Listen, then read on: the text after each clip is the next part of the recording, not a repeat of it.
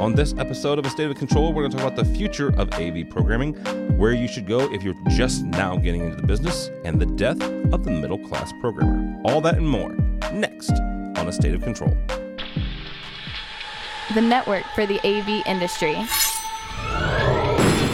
What are you listening to? This is AV. This is AV Nation. This is AV Nation.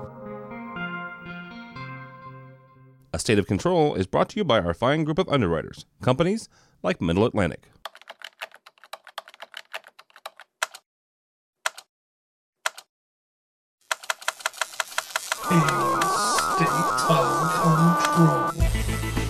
A State of Control. This is A State of Control, episode 21, recorded Wednesday, October 28th, 2015. Gold Rush.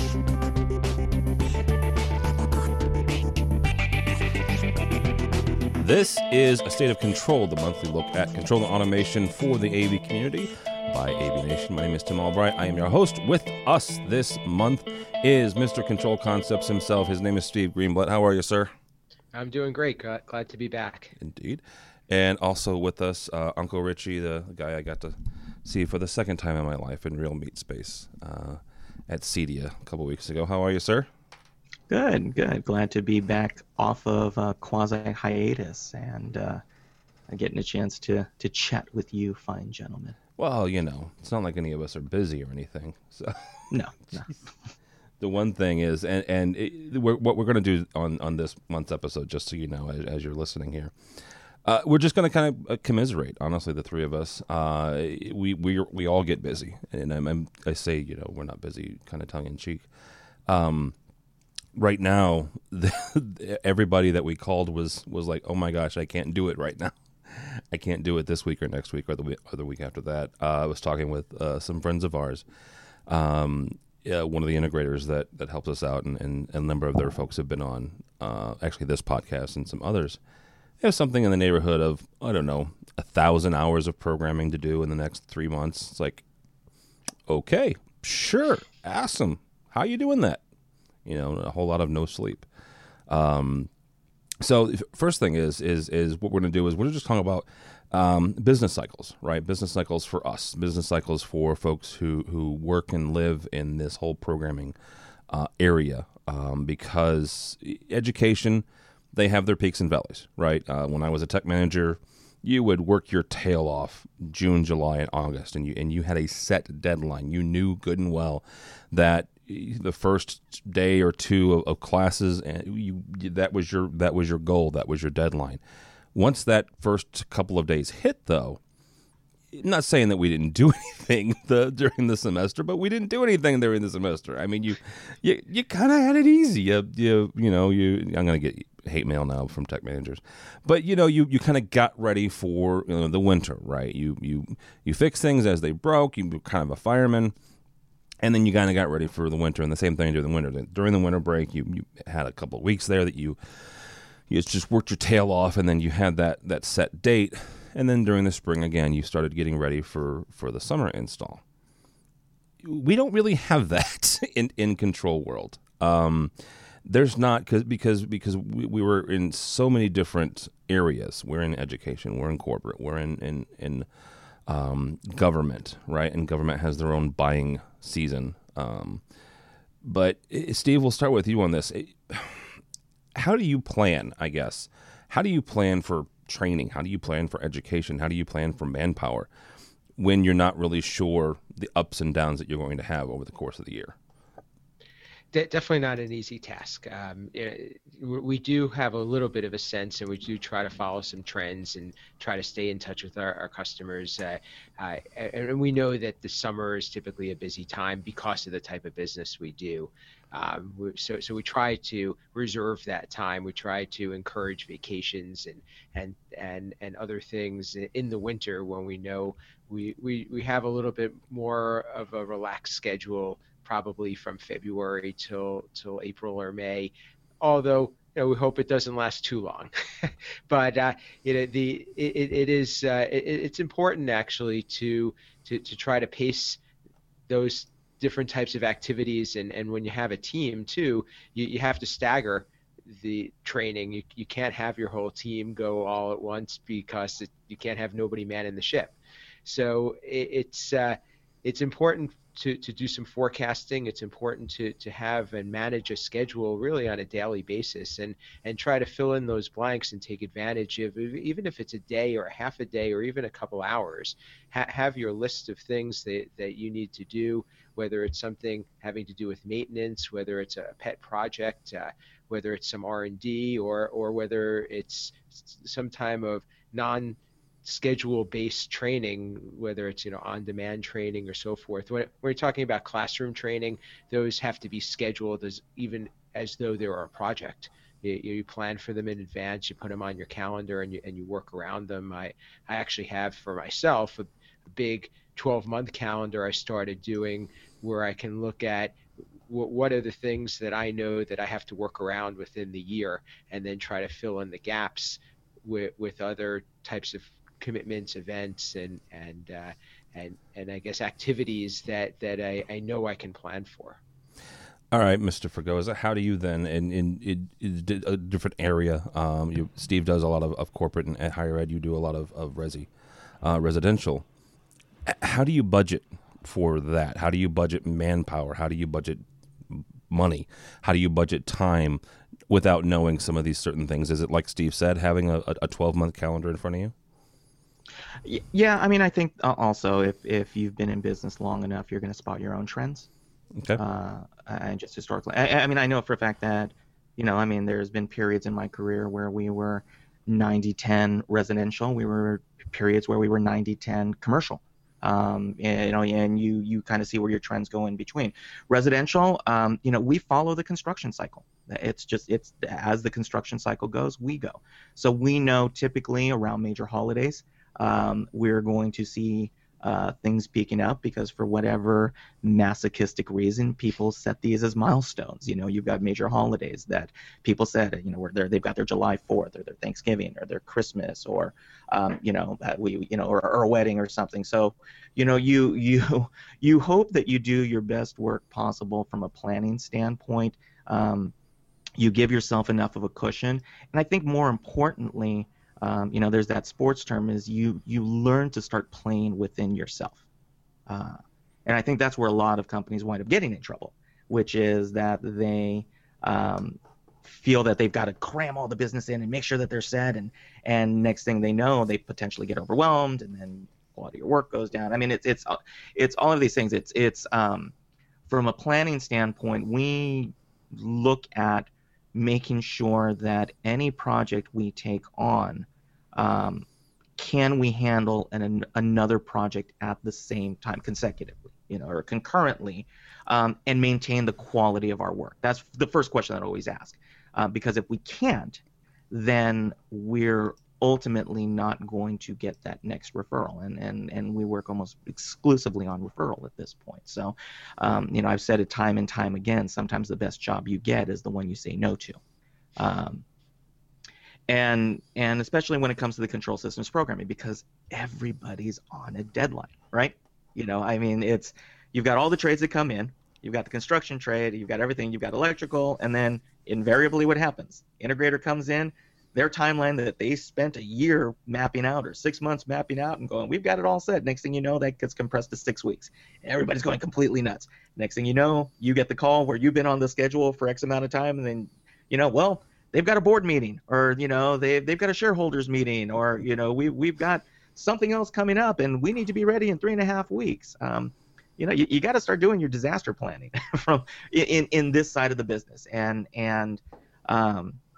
I think that, again, speaking specifically to the control systems programming side of things and the facilitation side of things, you have to be very, very good at crisis management from the beginning. You have to treat your projects from a crisis management standpoint. From the beginning, though? I mean, it doesn't that... the reason I'm saying that, right, is it seems very stressful to treat it like that from the very beginning. It absolutely is. And again, I mean, this is kind of straight talk, Uncle Richie, but, it's like if you are the type of person who thrives in order and consistency and, everything following A, B, C to D, you might not want to be in this business. Because the fact is that this business, good, bad, or indifferent, we will put out best practice. And again, I'm not advocating against best practices. I'm not advocating against documentation and scheduling and standing your ground from that standpoint. But in terms of the day-to-day in the trenches, because I'm still one of those guys in the trenches. I'm still one of those guys that, occasionally gets on a plane and sets a laptop on a fold-out table, and I'm running around with guys going, is that on? Is that on? Is that on? There is, from a business standpoint, because again, we're facilitators. We bridge that gap, right? And it's good. I can now get my name back. I'm a digital concierge, right? My job is to get all of the stuff that somebody put in down and refined to the point that somebody goes, oh wow, that's cool and easy. Mm-hmm. Steve does the same thing from the commercial standpoint. We are that glue. And in order to be that glue, you've got to be the first one who can adapt, improvise, and overcome. Having a plan is great. More important than the plan, though, is having your contingencies for when something goes wrong. Not if, because it's invariably when. And you're always going to have that one big thing in a project. That's always been my feeling. Historically, there's always that one big thing. You don't know when it is. You don't know what it is. You just know it's going to be waiting out there. And you got to be prepared for it because, again, you've got to hit a deadline. And you've got to make sure. I mean, Tim, not to bring up a sore subject, but you wrote a blog about this. Yeah. Right? Again, the best laid plans, right? Amen, brother. You couldn't plan for sickness. No. How do you plan for illness, right? But the deadline doesn't change. And that's the reality. So when they get compressed. So now, what can you do to minimize that is exactly what Steve was talking about. You have your 12-month plan. You try to lay everybody up in a row. And, if you do it long enough and well enough and you get your process down and you partner with the right people, you can minimize that stress and you can flatten that stress curve. But I do think that in some respect, the guys that are still in this are, we're a bit of adrenaline junkies in a weird way. I personally thrive on the stress. I live for that impossible moment. Where you challenge yourself. It's bizarre, but it's part of the fun of what we do is to be able to meet a challenge and overcome it. And I think that most people that get into this side of business, we're problem solvers, right? Yeah. Isn't that really what we do? Right? We solve problems, regardless of what it is, whether it's a video conference, whether it's a TV or a screen or a clock timer or something, right? You're presented with a problem, and the reason why you're hired is you've been viewed as the best person to solve that problem. That should also extend out to how you manage your schedule and your client expectations and managing your integrators and working and partnering together. So, I mean, kind of coming all the way back, how do I do it? I absolutely go into my worst case scenario. I figure out where am I possibly going to screw this up and how much can I flatten this out. And then you reach out. And when you spot the problems coming on, you hopefully have a good enough relationship with people that you can move and you can pivot. But yeah, if, again, like I said, having that plan is great. But there's a certain point where, sometimes the plan, you just got to throw it out and just get the job done. Yeah. And putting yourself in a position to just get the job done. Yeah, absolutely. All right, Steve, a little bit different movement here is we've talked about scheduling and this, that, and the other.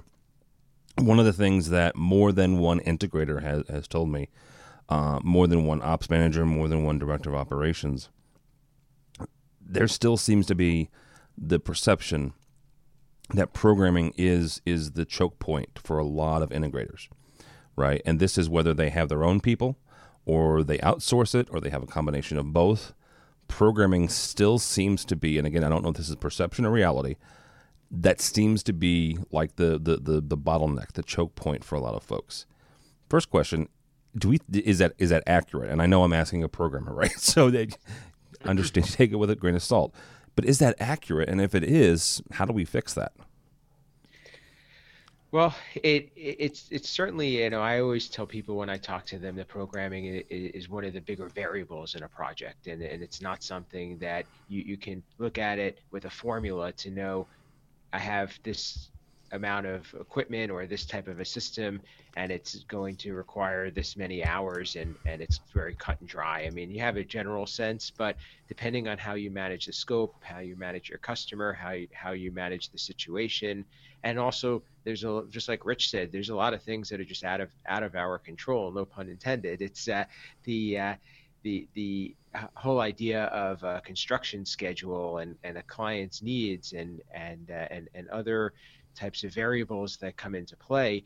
They can pull a programmer, in many different directions. And if you're talking about a programmer who's going to be primarily working from their desk and has a network that they can pass their program out to, I think that they can multiply their effectiveness to some extent. But if you're talking about a programmer who's going to be at a job site, there's only one place that they can be at one time. So I feel that it is a significant choke point, and it's something also that programming can extend beyond the installation of a system, and often does, whether you're fixing punch list items or addressing client requests, and some of those things can evolve and really not be too predictable. So having your programmer spend an extra day or two with a project is just going to cause a domino effect, especially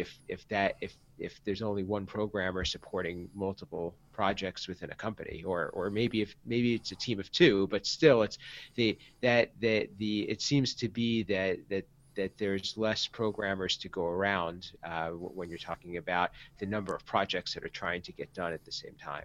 Well, and one of the things that we talked about, Steve and I were part of the Crestron CSP meeting at CEDIA, and one of the people that were on stage during it said that, it comes to a point where you have to kind of make that decision, right, Steve? Where if it's 4:00, right, and you know good and well that you've got to be on site someplace else tomorrow to start a new project, and you have to work until 6 or 7 o'clock that night, but you're going to be done, right? You're going to be finished. You get sign off on that, versus you could work until 6 or 7 o'clock the next morning, and you're probably still not going to be done. You're still not going to get sign off for whatever reason. Not looking to point fingers in this conversation here, but there comes that point where you have to say, you know what, this is where we stop, right? This is where we say this is the line here, and we have to do what Rich said, which is worst case scenario, throw out the plan and let's go with plan B or C or D at that point. So, and sometimes it's a matter of pulling back. Yeah. And say let's reassess our expectations here, and what do you need, and where can I get you to a point of stability? Even though we may not be at 100%, you're still going to be at a place where you have enough operation until the point where we can come back. And sometimes that also requires spending some time in the office and not being at a job site where there's a lot of distractions and pressures, and you have less capability to be effective. Yeah, words like functionality and usability are used in those conversations. So yeah. Rich, we've talked about this on this show. We've talked about it on AV Week. You've written about it. Steve has written about it. I may or may not have written about it. We have got, it feels like, we have a lack of programmers in this industry. And I say that with all due respect to the current programmers who are in this industry. Great folks, smart folks, some of the smartest people that I know. They work their butts off. They're very talented. They're very creative.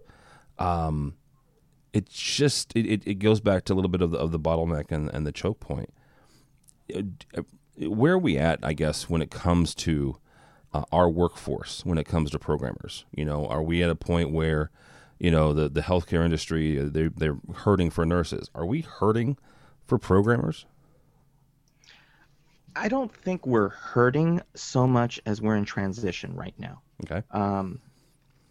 And this is, you can just see the fact that the requirements of a programmer, and again, it's such a kind of a misnomer at times, kind of going back to the bottleneck, because it's if you're just slinging code, that's it. You're given a task, you do the task, you pass it on. There's a whole lot more that's going on. A lot of times you wind up being, almost a job site therapist, because you're bridging that last mile, right? The people that are there, I think, what winds up happening is, I think that the programmers that are out there, very few of them are able to be to have a single purpose. They're not singular in their job responsibilities. Typically, you'll see that they're having to do a lot of things. They're having to multitask. So what's happening is that it's not that there's a lack of them. It's just that many of them are being asked to do things above and beyond what they were supposedly hired for in the first place. And so what happens is, from a perception standpoint, that's when things start spinning out, because it becomes what about this? Oh, what about this? Oh, there's an issue over here. Very few companies, from a contract programming standpoint, that are maintaining staff and just providing those services, very few of them are going to be able to go to their partnership with their integrators and say, no, not my job. That's not a good partnership.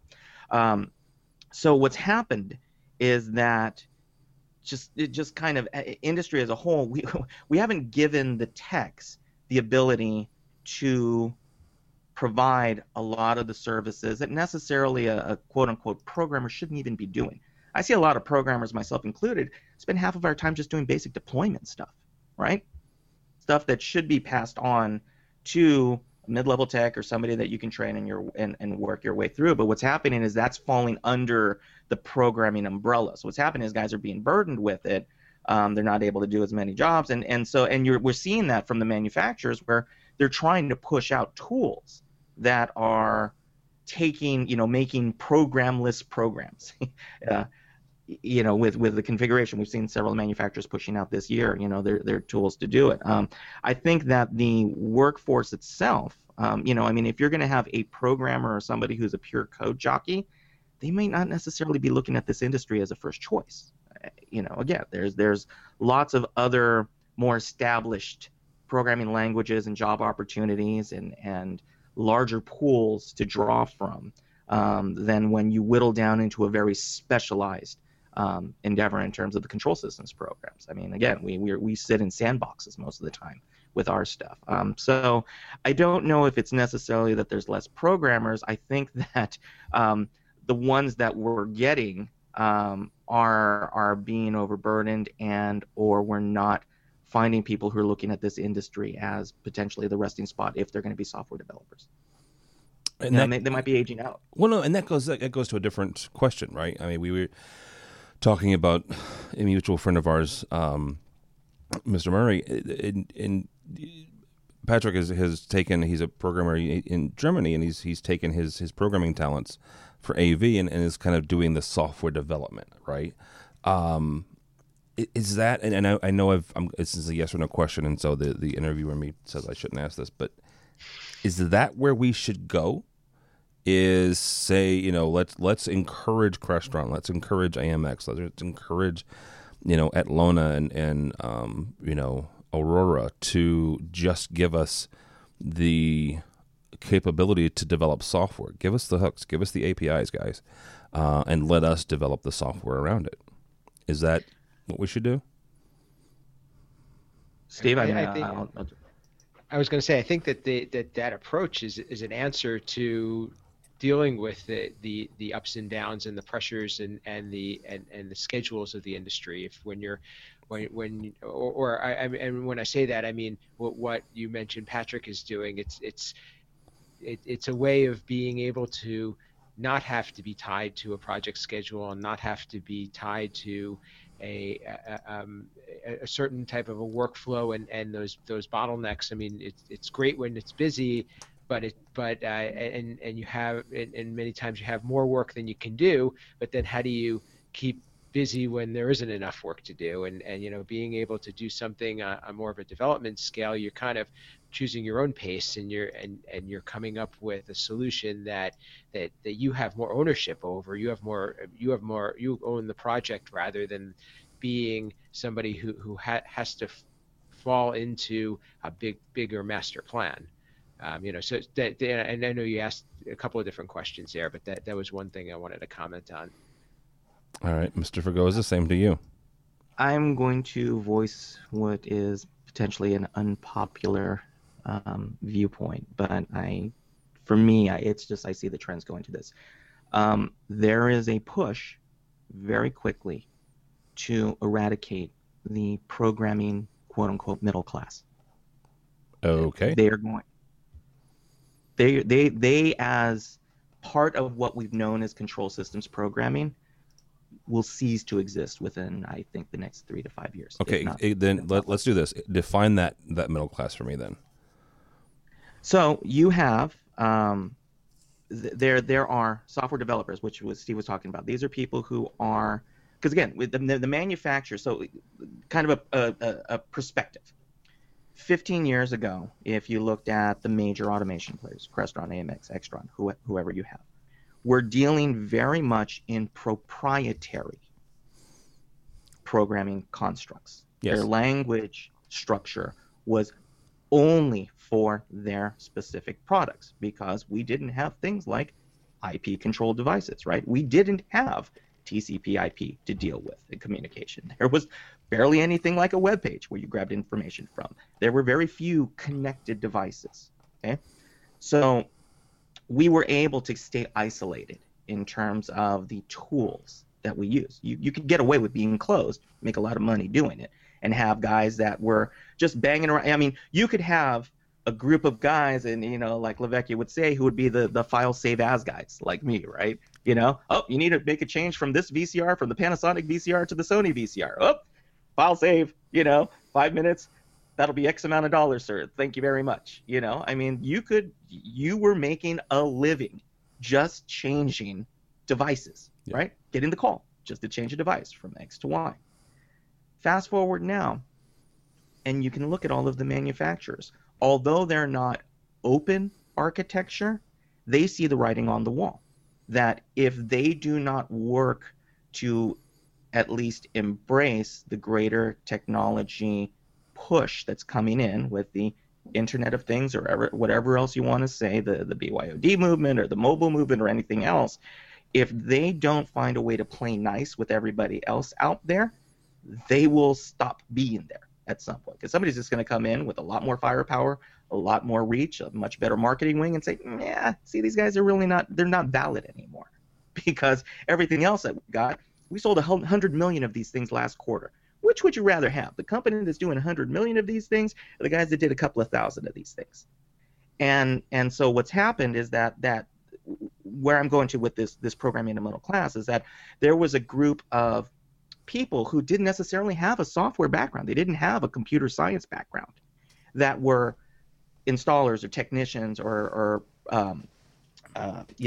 project managers who had a technical aptitude, who could be trained on the specific tools of that primary vendor and make a good living. Again, same kind of thing. Drawing a couple of buttons on the touch panel, making a change here, push out a video conferencing system, do a home theater and a multi-room audio system, ... right? There was a living to be made there, nice and in the middle. Just take a look at what the manufacturers have released just in the past year.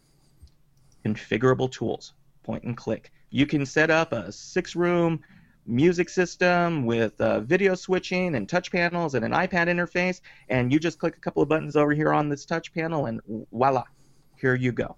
Now, does it do everything? Is it custom? Nope, it's not. But guess what? It fills the need at the price point of that middle of the road project. So what's happened is that profitability, which used to be the meat for a lot of integrators and programmers, it's evaporating. So you're left with two things now.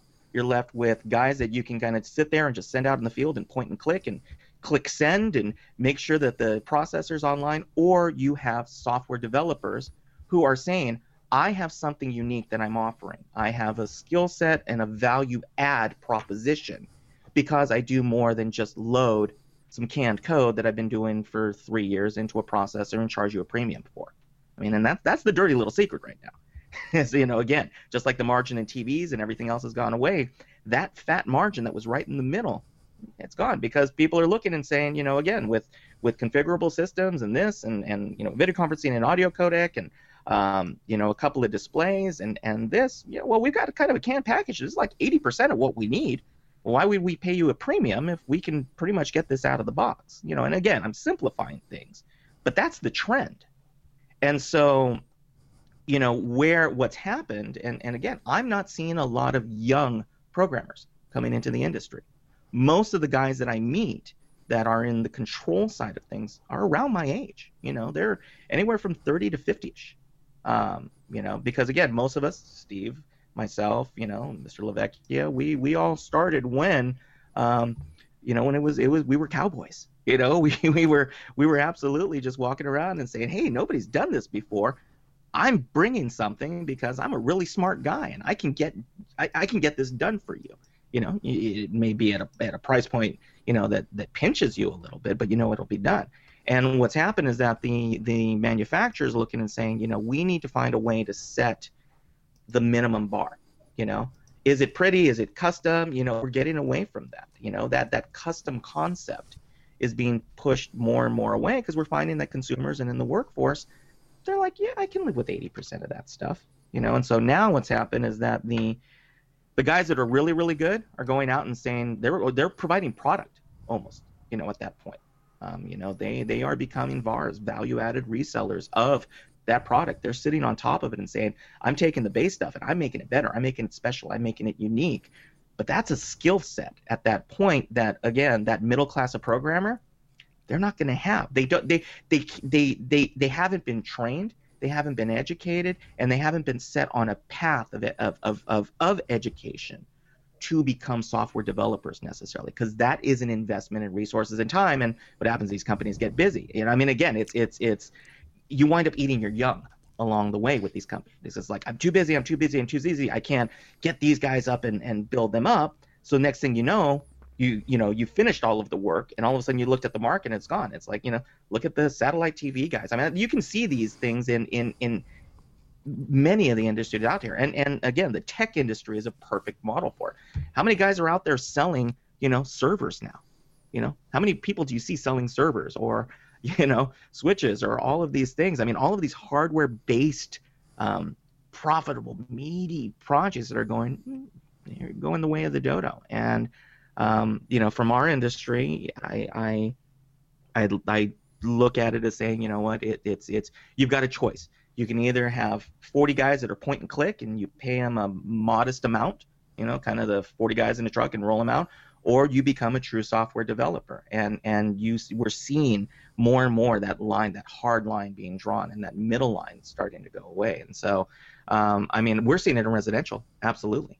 And again, and I think it's great in the respect that at least from the perception of the control industry, you're not seen as the problem. So many times the programmer is seen as the problem, right? Yeah. I've got a bad Crestron system, or I've got a bad AMX system. No, you had a bad deployment. The manufacturers, that's the common gripe. So they're now making an active push to remove that objection because they have to, because they've got the barbarians at the gate from the greater tech industry saying, adapt or die, baby. Yeah. Well, let me ask you this also. Something that you said was, the fact that the user, the actual true end user, the clients, are okay with 80%. Part of that, though, is the proliferation of technology, right? 20 years ago when you guys started, and I say you guys because I haven't been doing it for 20 years, there were push buttons, right? The first grayscale, actual graphic interface didn't come along until sometime in the 90s. Before then, I did a jig when I got 16 colors on the touch panel. Because that was up. You were from lucky 4. You had colors. Oh no, I'm saying that's up from 4, from colors. Black, white, light gray, and dark gray. Again, like I said, the actual colors. It's when we had you had two choices. You had amber and black. And when was that, Mr. Fregosa? 1991. Wow. Never mind. All right. So you had those, right? And if anybody ever had a graphical interface that you physically touched, that was their first experience, right? Fast forward 25 years, and all of us have something in our pockets, right? All of us have, our kids have user interfaces that are graphical and they're touch enabled. Panasonic or Pandora or Spotify, they don't customize that interface for every single user. They do it once, right? And they'll refresh it. They do it once, and it is what it is, and you use it how you use it. And yeah, you can provide feedback, and if they get enough feedback, they'll adjust it and do a refresh. But they don't do this, for every single person. Same thing with a lot of these simplified control systems, these middle of the road, these middle class control systems. It's one of those things where, it goes back to good enough, and it goes back to usability, really. They are becoming more and more used to this. This is the interface, and we'll figure it out. And if they want it adjusted, kind of everybody in the company, let's say from a corporate standpoint, everybody in the company needs to have it adjusted. Otherwise, it's not going to be uniform across everything. So, alrighty, Steve. And you bring up a good point. I'm sorry, I mean, interject this, and again, I sometimes am being categorized as the Chicken Little of this industry, but the fact is that mobile's killing it. Why? And there's a very simple reason why. You no longer have a $5,000, $8,000, $10,000 investment in a piece of hardware that by the minute it gets installed, within a calendar year, the new, better, brighter thing is coming on for another $10,000, and then you extrapolate that over 50 boardrooms, right? Yeah. How long did the commercial industry and the residential industry just say that this BYOD thing and this iPad and tablet thing is just a passing fad, right? We're seeing for the first time a bottom-up approach, right? The consumer is driving the technology needs, not the quote-unquote technology experts. And that's causing a lot of people that are used to the way it was to get really cranky about it, because for a simple reason. Why is Pandora doing it, or why are these companies providing a simplified interface? Because there is 100 million possible users out there who are using that. Again, not a couple of thousand, not tens of thousands. Tens and hundreds of million potential users. Yeah. And the devices that they're being offered are being offered at a fraction of what our industry is offering it as. So, again, they'll upgrade, they'll change the technology, and a purchasing department has less of an issue upgrading, a $600 or $700 device than a $10,000 device. So they're willing to go into that. It's good enough. I mean, it's just simple economics at that point. So the need for custom, and again, it's we feel custom is more important a lot of times more than our user does. And yes. We place a lot more importance on what should be there than our user does. And there's some hubris, I think, from an industry standpoint that's being corrected. And again, I mean, I read it, I see it, I've written it, I've been that, I've been that guy, I've been the know-it-all. And the fact is that, again, kind of this middle class of program is coming out, is that we will become more and more responsible to what the market dictates than what we dictate to the market. And I mean, I think you're making a lot of good points, and I think that there certainly is a dividing line there, and I think that now it really does make us come full circle about talking about the idea of the shortage of programmers, and this configurable idea or the off-the-shelf solutions really do address that. And I think that of course, that's one of the strategies, as well as to lower the cost of getting a system done and getting it done quicker. However, one of the things that I get concerned about, or I'd like to make sure that the users are aware, is what are those limitations? What happens if you want to do something beyond, one step beyond what is within that sandbox? And there has to be some education there, but is it sometimes that they ask for that, or is that a true requirement, or is it a nice to have? And I mean, I think of things, of course, from a corporate perspective, and I think that they're used to spending money and getting what they want, and I'm sure residential is the same when you're talking about bigger projects. But what is that dividing line look like, and how often do you end up crossing it? And I could see huddle rooms and smaller conference rooms that are a little bit more plain vanilla to be very easily handled without the need of a custom program. But I think that there's a point where you need to be able to have systems that are expandable and can be kind of evolve with the user's needs, and sometimes I think that is missed when you're talking about these configurable systems, and it's a real conversation and a buy-in that has to be had from both parties. I'm in complete agreement with you, Steve, but what I'm seeing more than anything else is that there are going to be less of those jobs for companies to compete for, because there's going to be that shift where the guys who are, and again, it's like, when I was in the beginning, I was kind of like a lunch pail programmer, I'm just checking my clock in and checking in and checking out, and away we go. That's going to be eradicated, because there will be that shift towards the greater percentage of saying, yeah, these are configurable, this is good enough. And then the onus is put on the companies themselves, saying, I'm your advocate, because and that's the transformation, and that's what I'm talking about, is that if your focus is to be only a control systems programmer, if that is where your focus is, you better revisit your business plan quick. For sure. Because what you're talking about, Steve, is the message, the underlying message, which we've always had, is you need to be a technology provider. Yeah. Okay. You need to be an advocate for whoever's hiring you, whether it's the end user, whether it's the consultant, whether it's the integrator. You have to be a value-added resource. People have to look at you and say, my projects get finished faster, more professionally, more beautifully, more intuitively, more cost-effectively, because you are involved.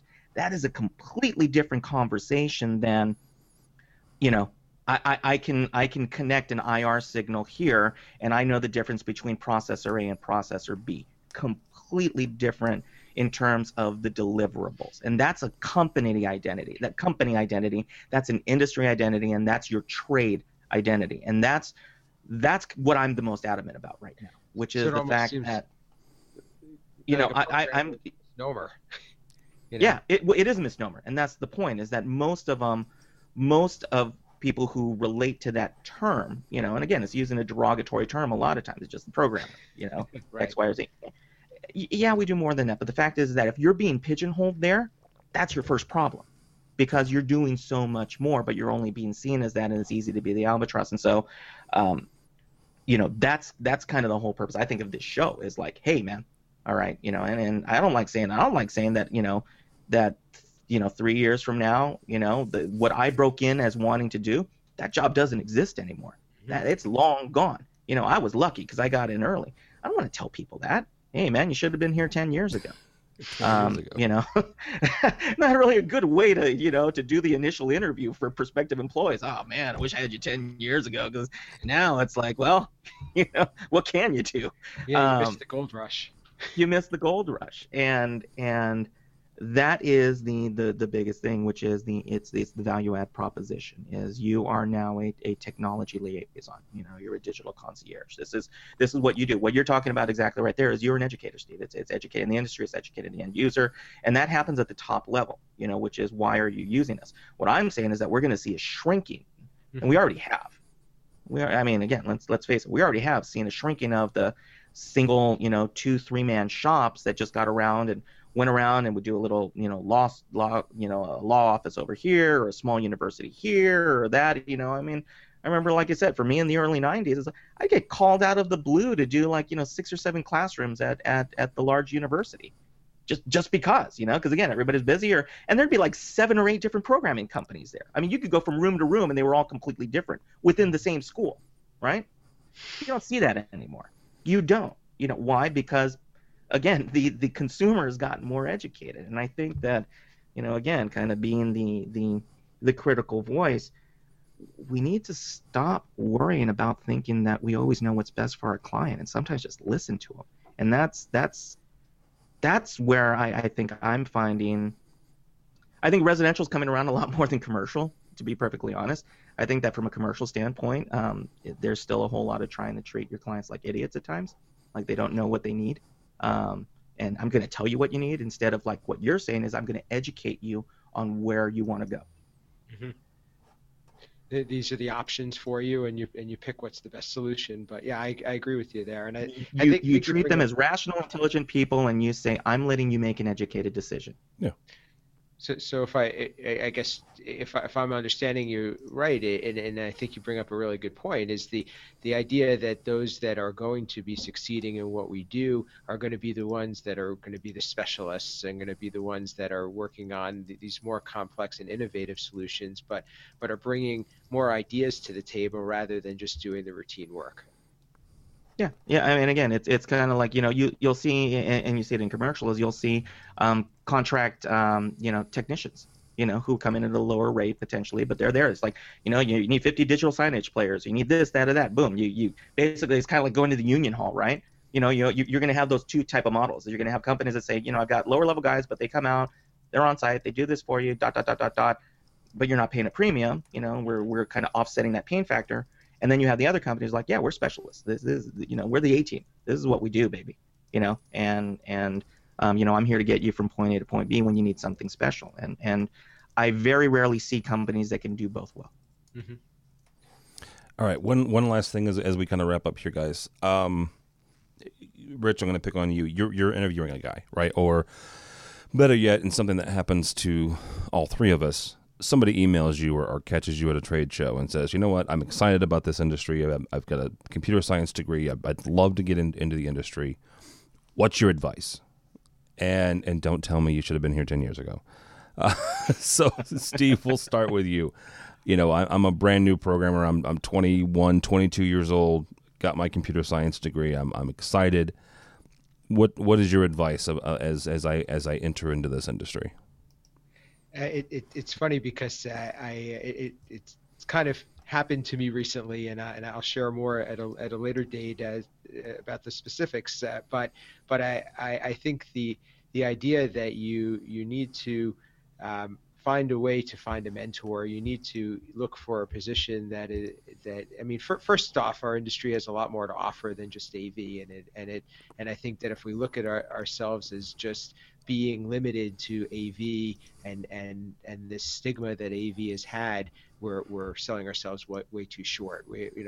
Our identity needs to include we are a provider that works with IT and is part of IT and is really we help people communicate, and I think there's an excitement there first off, but the idea of how do you get in is working alongside of somebody who's going to show you the ropes. There's a certain amount of this that is learned, but I think the vast majority of it is experienced, and being somebody who is open-minded and is willing to learn. There's a certainly a creative part of it, but there's a lot of it has to do with learning a little about a lot of things, and that's how you really are successful at this. And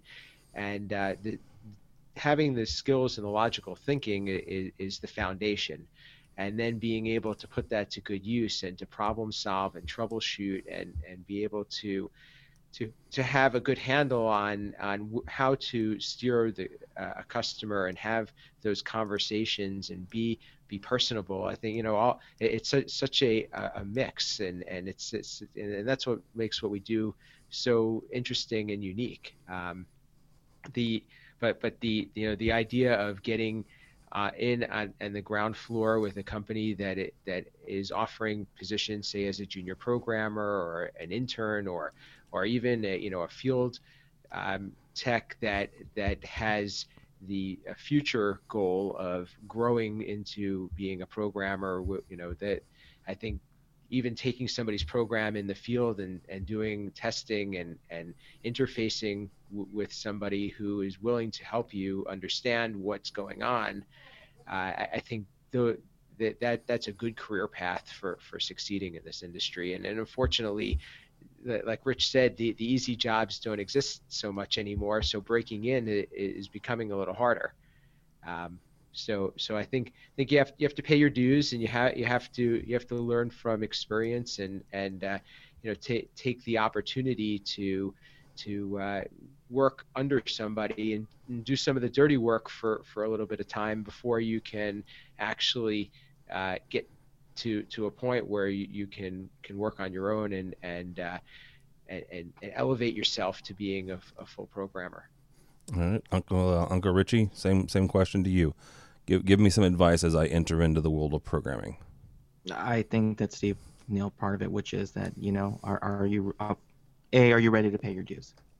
This is not you step in, not like the tech industry. It's not like you came out of a top flight CS program and you've got 15 different startups who are going to offer you this, or you're going to come in as a programmer and make $160,000 out of the chute because that's what the market is here, in San Francisco, right? For somebody with those skills, because there's a larger pool.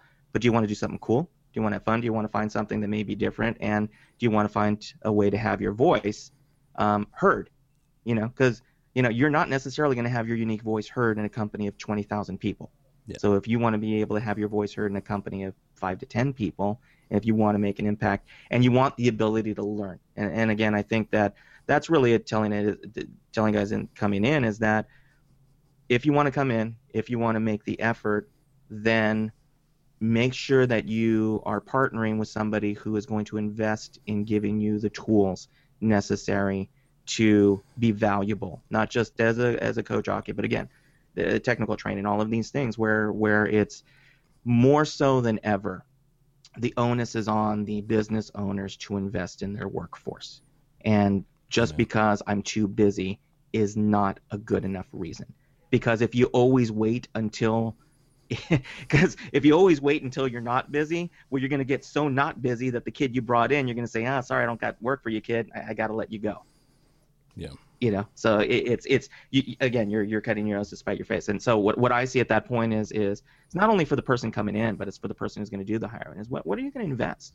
Are you willing to mentor this? Are you willing to nurture? Are you willing to build this person into potentially, running their own company? And that's really what I look at, is that, especially coming into this industry, is how much of a burning desire do you have to be an entrepreneur?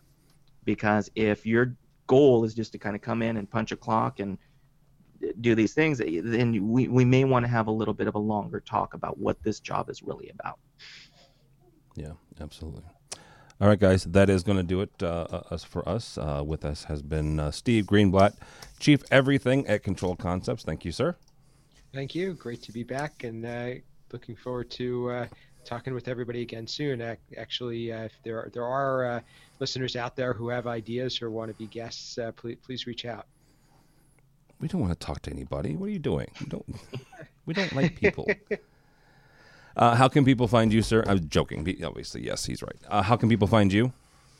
You can reach me. My website is controlconcepts.net. I'm on Twitter and many of the other social media platforms at Steve Greenblatt. And you and I will be actually talking about this topic similar with Commercial Integrator coming up on a webinar about how to work with different control platforms. Yeah, absolutely. Also, Uncle Richie at R Fregosa is his Twitter handle. Thank you, sir. You can also find me on Fregosa Design and CEPro.com and on the other assorted interwebs. And obviously, it must have been a while since Uncle Richie's been away from the podcast, because I obviously decided to just napalm this whole show. You had things to get off your chest. One thing real quickly, and I wanted to thank Rich for this. I help out the folks over at CI, at Commercial Integrator, and got an email from our friend Tom LeBlanc about a couple things and asking what I saw at CEDIA, and Steve did as well from a commercial side. And I mentioned your friends over at WaterCop who it's freaking cool. First of all, it's a sensor and a an automated shutoff valve for your water main. I'm simplifying it. If you check it out, it's on. Rich did a video of it at CE Pro, and Tom wrote about it at CI. It's so practical and kind of slapped your forehead cool that it was awarded one of the 10 best products, one of the CEDIA products. It was given one of the 10 best new products at CEDIA. Yeah, it's cool. And for a personal thing, they're like right outside my door. I mean, they're here in the St. Louis area, so. I was like, I know where that is. It's a small little town called St. Clair, Missouri. I'm like, I know where that is, and so we got to talking, and sure enough, they're just around the corner from me. So that was kind of cool. Cool. Yeah, don't follow me. I guess my Twitter is still active, I guess. But go by the website if you would, please, avnation.tv. avnation.tv. You'll find this program and a host of others. We are wrapping up 31 posts in 31 days. It's something we do to celebrate AV month, honestly. So we've done a different article, post, or show every single day this month. We'll wrap it up this Saturday on the 31st. Have a brand new show called Connected with David Danto. He looks at the Internet of Things and all the things that are surrounding that when it comes to AV. We have a brand new AV social. We have all sorts of bloggers from this month. Victoria Ferrari from Synergy CT out of Houston came up to CEDIA with us and helped us out. And she writes from her perspective, from a commercial perspective, her experience at her first CEDIA. So which was a great write-up. I read it this morning. Yeah, it was really good. It was really, really cool. And I was excited to get her perspective, right? Because she spent all of her career in commercial, right? So it was really cool. And she also did some interviews for us, so you can check those out on our YouTube page. So, but yeah, start at avnation.tv. avnation.tv. Thanks so much for listening. Thanks so much for watching. This has been A State of Control.